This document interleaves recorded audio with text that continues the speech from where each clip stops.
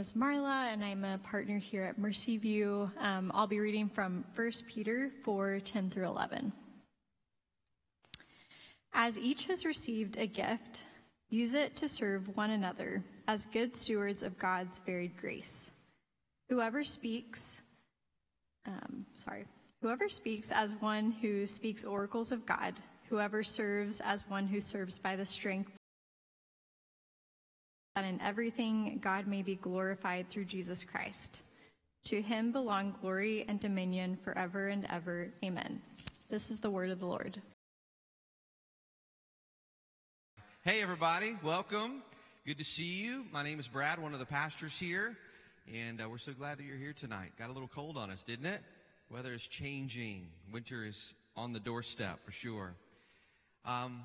One of the greatest servants that I've ever had the privilege to be around is my dad. And the way that my dad lived out his service to God and to the church that I saw growing up was, one was a very public version of that.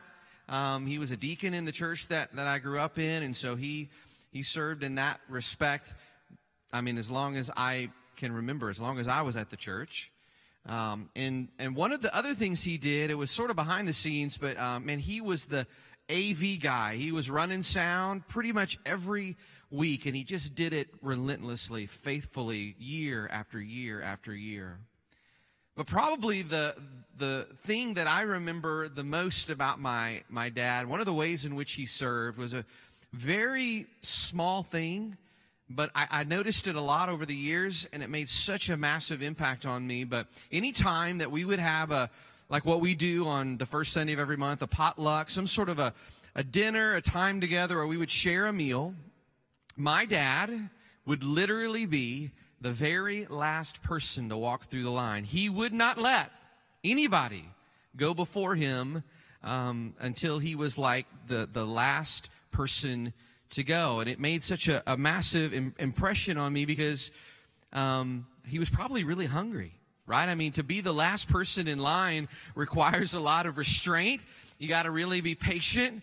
And, he just would do that. And I noticed that year after year, just watching all these different meals that we would participate in as a church. And what I have realized now as an adult is what I was seeing from my dad and all the ways that he served was that service is really about faithfulness. It's also about doing what is right and good, even when nobody is watching. Right? There are formal and public ways that we serve others. I have the privilege of doing some of that in the job that I have here at Mercy View. And it is a great privilege. It's a weighty privilege. But that isn't the only way that you and I are called to serve God, right? Or to serve the local church or to serve the kingdom. In fact, many of us are called to serve God in very quiet ways. In ways that are behind the scenes, in ways that are even maybe private. And whether it is an upfront or formal kind of service, public service, or behind the scenes, more private, quiet kind of service,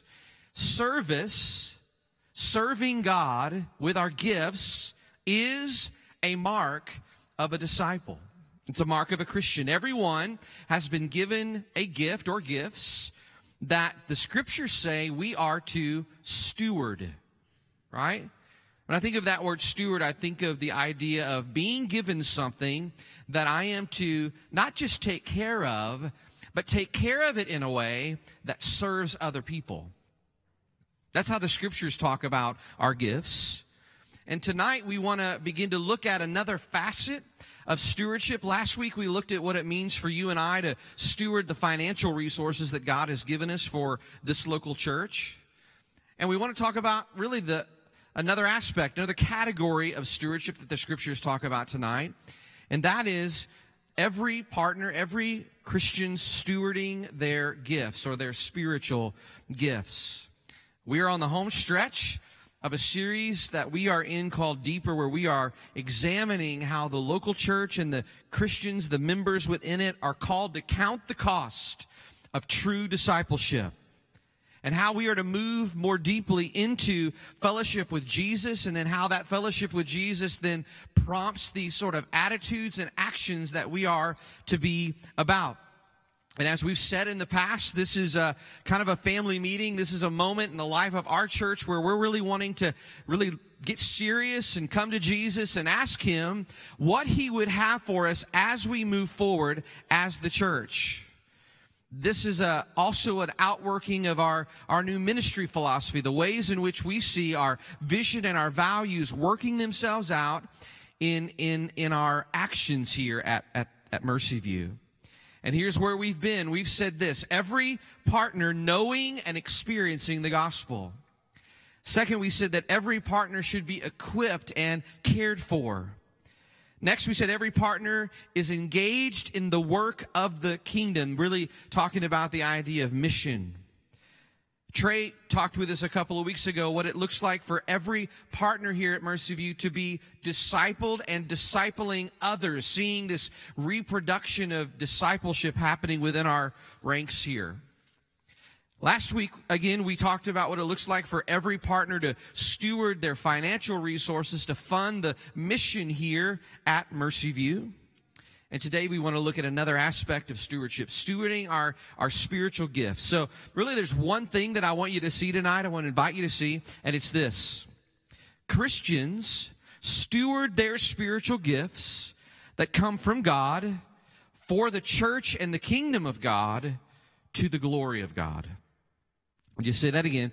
Christians steward their spiritual gifts from God for the church and the kingdom of God to the glory of God. So if you have your Bibles or electronic devices, keep them open to 1 Peter. That's where we're going to be, just a couple of verses tonight. And while you're looking back at what you heard read earlier, let me just alert you to like what's happening in this chapter in particular. Right before Peter says what you heard read a while ago, what Marla read for us, in particular verse 7, I want you to notice a phrase there. Peter says that the end of all things is at hand. Very, very heavy language, right? Peter is saying that part of the perspective, the lenses we need to put on as we talk about stewarding our spiritual gifts is that we need to realize that in some way, the end of all things is at hand. And the series of directives that you see that follow verse 7 there's a bunch of different commands and instructions that Peter gives here, are meant to help us see how we are to live in light of all things being at hand. He says things like be self-controlled, right? Be sober-minded. He says to love one another earnestly. He says to show hospitality to one another without grumbling. And then our text tonight, he says, in light of this, as each one of you have received a gift, use that gift to serve one another. So, first of all, as we think about stewarding our spiritual gifts in the local church, in the kingdom, Peter is helping us see the perspective again that you and I are to have. See, if we are to be good stewards of God's grace, as it says here, we must learn to live in light of something. Right? A lot of what we think about in our lives is the here and now, right? The present. And we do live in the here and now and in the present. But Peter is saying, I want you to have, as you think about serving, an eye and an ear towards the future. The soon coming end of all things, like on this side of eternity. Now, the scriptures are clear. Only God knows when that's going to be. But with that being said, there is coming a day where life on this side of eternity is going to end. Now, this doesn't throw us as Christians in a panic mode. We know who wins in the end. But what it should do, and this is Peter's point here, is that it should give us a purposefulness. Gravity that each new day that God gives us on this side of eternity, we are to be faithful in what He has placed before us. Why? So that His gospel and His kingdom can advance. Some of you, when the new year turns around, you might do what are called New Year's resolutions, right? They don't last very long. They don't for me, but we typically try to take stock of the year before and think about the future. And the preacher wrote a series of resolutions throughout his life. Most of them were written in one sitting in the 17th century, but throughout his life he would add to those. He ended up with 70 resolutions in all.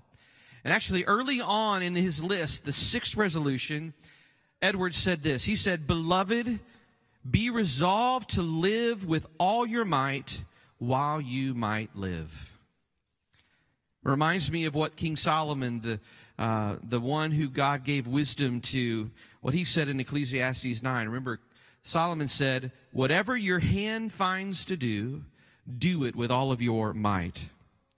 And what Edwards is saying here is that he is living in light of the fact that the end is coming. So, I want to be focused. This is what he's thinking. I want to be focused on making the most of every moment on this side of eternity. And Peter's point here in our passage is that we are going to need to, if we're going to understand stewardship, particularly the stewardship of our spiritual gifts, we need to have that kind of perspective. Like if we're going to be good stewards of the gifts that God has given us, we have to see that our life is a vapor, that time is running short. And so for the time that God has given us, we need to number our days, and whatever our hands find to do for God and His kingdom, we must do with all of our might. Now look with me, if you would, at verse 10 again. Let me read that for us in its entirety. Here's what it says. "As each has received a gift, use it to serve one another." This is one of the things that we are to do in light of eternity. And I want you to notice what Peter is saying here. It's a command in part, right? There is a command in this verse, but there is also an assumption in this verse as well. What's the command? The command is use your gift to serve one another. Peter is saying that is a directive. Like if you're a Christian, if you're a believer, if you're a member of a local church, whatever gift you've been given, use that gift to serve another. But there is a presumption here as well. And it's that each one has received a gift.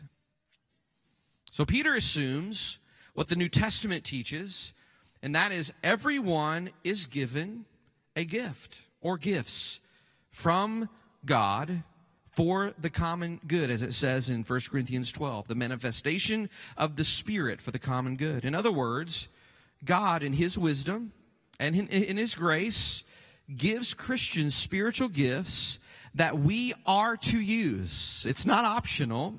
We are to take those graces that the Lord has given us and to begin to think about how to use those, and then actually do use those to serve others. And this brings us really to the purpose we must pursue with our gifts. The text says, as each one has received a gift, to use it. But how? Like to make a name for yourself, to get the approval of your peers? Like, is serving other people really about you? That's not what Peter says here. Peter says, use your gifts to serve others. We talked about this a few weeks ago when we said that as a part of our ministry philosophy here at Mercy View, we want to see every partner, what we call members here, equipped for ministry. So if you add what we're talking about here, you could say it this way. Once you have identified your spiritual gifting and you are being equipped in your gift, the point is that you are being equipped so that you can serve other people. Now, for many of you, you're probably like, yeah, Brad, I know that's why we do that. But is that our attitude? Is that how we typically think about our service in the local church? Are we others focused, or is it about us? Peter's saying it's not about you. It's always about others. See, God wants every part of this church body to get in perfect alignment for the work of ministry. And so if you're a partner here at Mercy View, you have a place to serve and to bless others. Even if you're not a partner with us here tonight, there's probably a place where you can hang out and serve. Now look with me, if you would, at verse 10 again. Peter says, as each has received a gift, use it to serve one another. And then he talks about another how. How are we to do that? As good stewards of God's varied grace, is what Peter says. Now, we've been using this word stewardship a lot over the last couple of weeks, but we really haven't talked about what the actual word steward means or what it is. In ancient times, a steward was typically a servant who worked in a household or an estate, and their job was to manage its business affairs. In other words, they were managing money, they were managing people, they were helping take care of that estate or that household, but the stuff that they were taking care of wasn't theirs. Right? Are you with me? They were stewards of that for someone else, a master of some kind. 1 Corinthians 4:2, Paul says this about stewards. He says that stewards are to be faithful people. In other words, they're to be reliable people. They're to be folks that you can depend on. So a quality and a character of the kind of steward that would have existed as our master is entrusting to us these spiritual gifts so that we can use those gifts to serve other people. So we're not just partakers of God's grace, although that's a part of what we enjoy with the mercy and grace that God gives us. We're definitely not consumers of God's grace, but rather we are called, if you're a believer here tonight, you have been called to be a faithful, trustworthy, devoted caretaker of God's grace by using your gifts to serve this church. And I love how Peter uses this phrase that the way that we're good stewards, it's through the varied grace of God, varied. And I love what John Piper, pastor and author John Piper, says about this. He says that God's varied grace comes in many colors and shapes and sizes. And this is one of the reasons spiritual gifts in the body are so diverse. The prism of God's gifts in your church and in your life will reflect the shades of divine glory that would never come through your own prism. In other words, there's this thing that the Lord is up to as He presses His glory through the prism of our gifts, and we get to see God's grace in a multifaceted way. You and I are stewards or servants in the Master's household, and we have been given gifts that we are called to be faithful in so that the gospel of God's glory gives this sort of the shining, the rays begin to shine out through us that is beautiful in ways that are compelling as other people see it too. Now look with me, if you would, at verse 11. Peter goes on to show us what that will look like in the church body. And for the sake of clarity, I just want to help us see one of the ways that the New Testament speaks of spiritual gifts here in verse 11. It actually might be a little confusing because it looks like Peter is separating speaking gifts from serving gifts. And in one way, I guess he is, but I don't think that is what he has in mind. In other words, he's not wanting us to think that somehow a speaking gift isn't a serving gift, and then somehow a serving gift doesn't include speaking sometimes. In fact, if you look at other places in the scriptures that describe spiritual gifts, Romans 12, 1 Corinthians 12, Ephesians 4, you'll see that all spiritual gifts are serving gifts. But what Peter is doing here is trying to show us that there's a kind of serving gift that is in a category in and of its own. And so here's Peter's aim. I believe what he's talking about here are really two different kinds of categories of upfront or public or speaking gifts, and behind the scenes, quiet gifts that are more private. And so let's talk about the first one. Speaking gifts are this. There are those whom God gives the gift to get up in front of a group of people and to serve them in a formal way, to teach them the Bible, to preach the scriptures. Pastors, elders, Bible teachers. It happens here on Sunday evenings. It happens in our men's and women's ministries. It even happens in our gospel communities.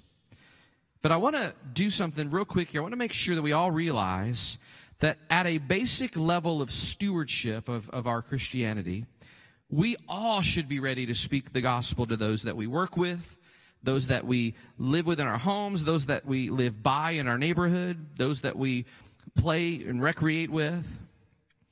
Not everyone who is called to teach the Bible in a Bible class or before a crowd will be the only ones in this category that are supposed to steward this kind of gift. In other words, if you're a dad or a mom here tonight, you steward your speaking gift by teaching your children about Jesus.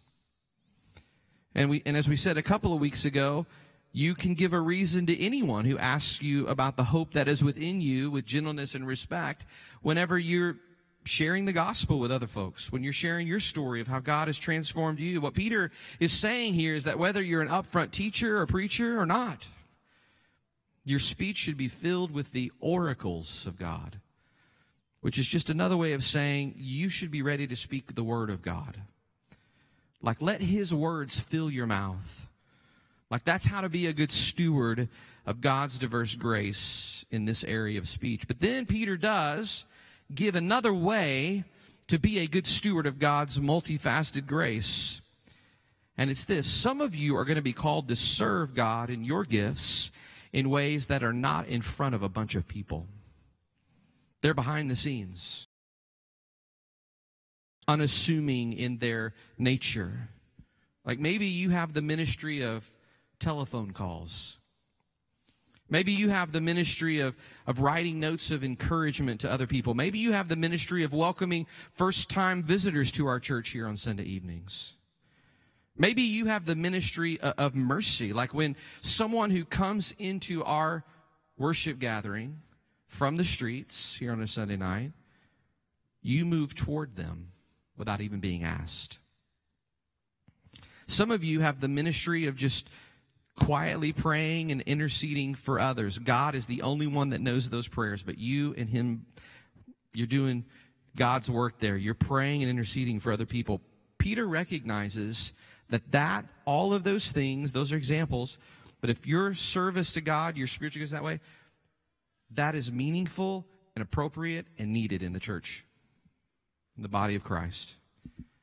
But I want you to notice Peter recognizes that comes without a lot of fanfare, without a lot of recognition, because it's typically unnoticed. So if you are gifted in that way, he wants to say to you, though it may be hard and it may be slow and you don't see a lot of fruit, you may even feel like you're running out of stamina and energy sometimes, the way that you can do good and not grow weary in that well-doing is to serve by the strength that God supplies. You see that in that verse there, 11?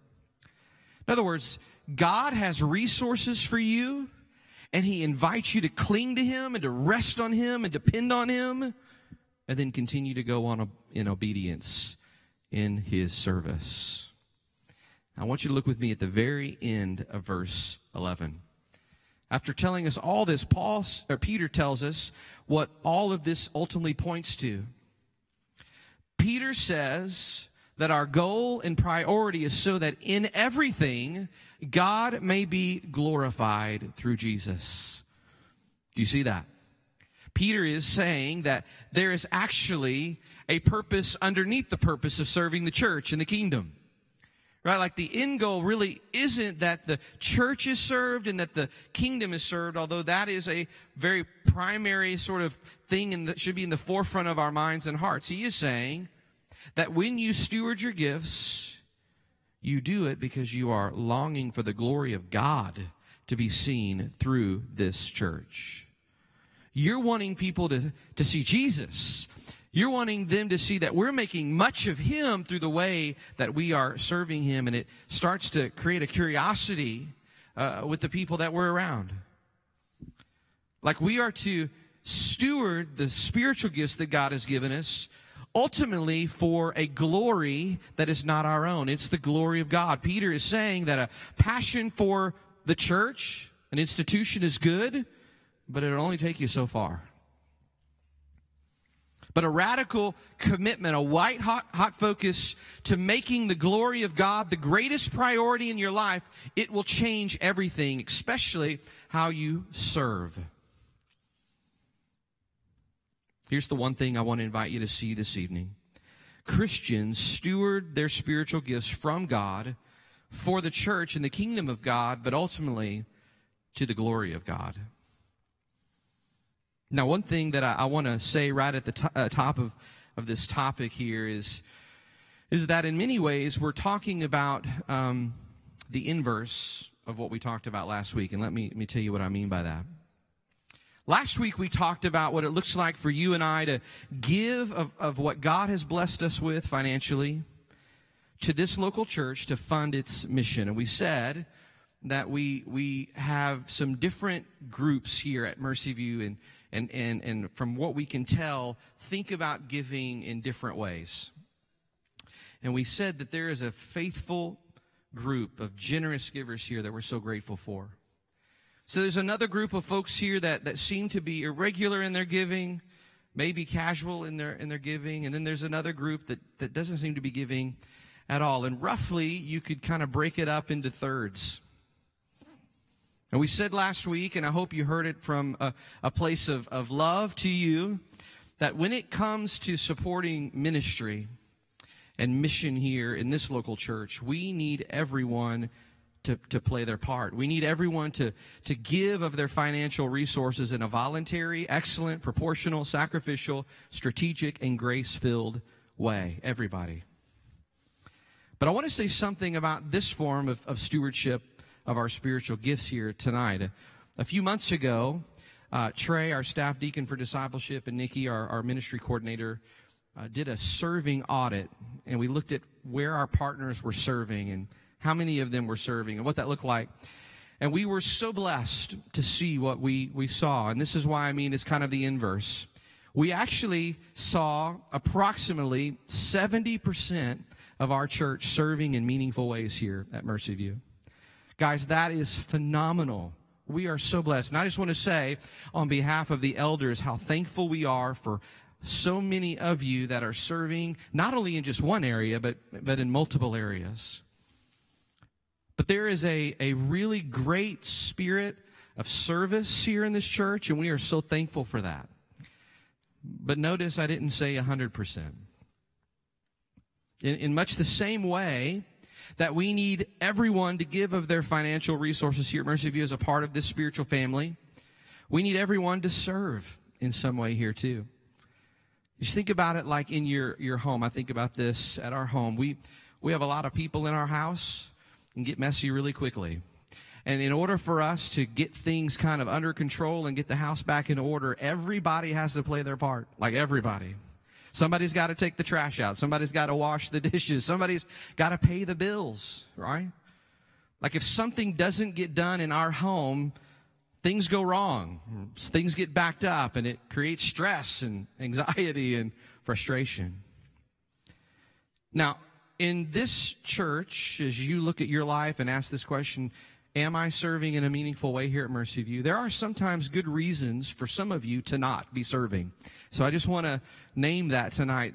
We have a bunch of kiddos around here. There's a lot of, moms and dads who are in a season of hunkering down with that baby, and we get that, right? So like for some of you, it's a season of life thing. You're just not able to. Some of you are needing a season of rest and restoration because you were serving at a very high capacity here. We want you to hear from us as pastors and elders here. We don't want folks to just suffer through serving here. If you're not doing okay and you need a break, please let us know. We want to serve you in that way. This is just a reality also in the life of the church. There's always some kind of sickness or illness rolling through, and so gosh, we're not going to want anyone to serve if you're not feeling well, okay? So, there are good reasons for some of you to not be serving. That's not an exhaustive list either. But we just want you to know your elders completely understand there are sometimes good reasons for that. We are just asking everyone to consider how you can serve, and if there isn't a great reason, what's keeping you from serving?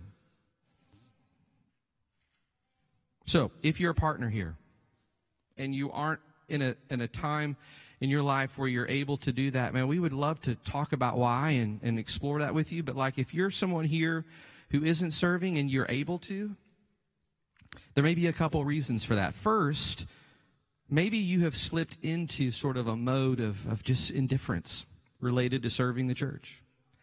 Again, I understand there could be good reasons for that. We would love to talk to you about that.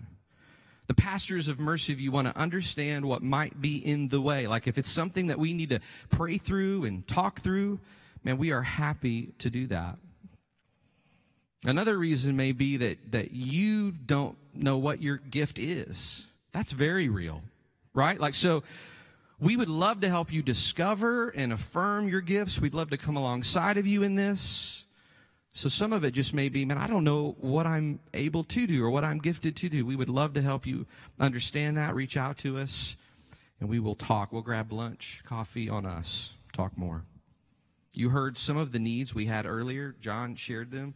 The evergreen need of kids' help, but also AV help, things like the welcome team.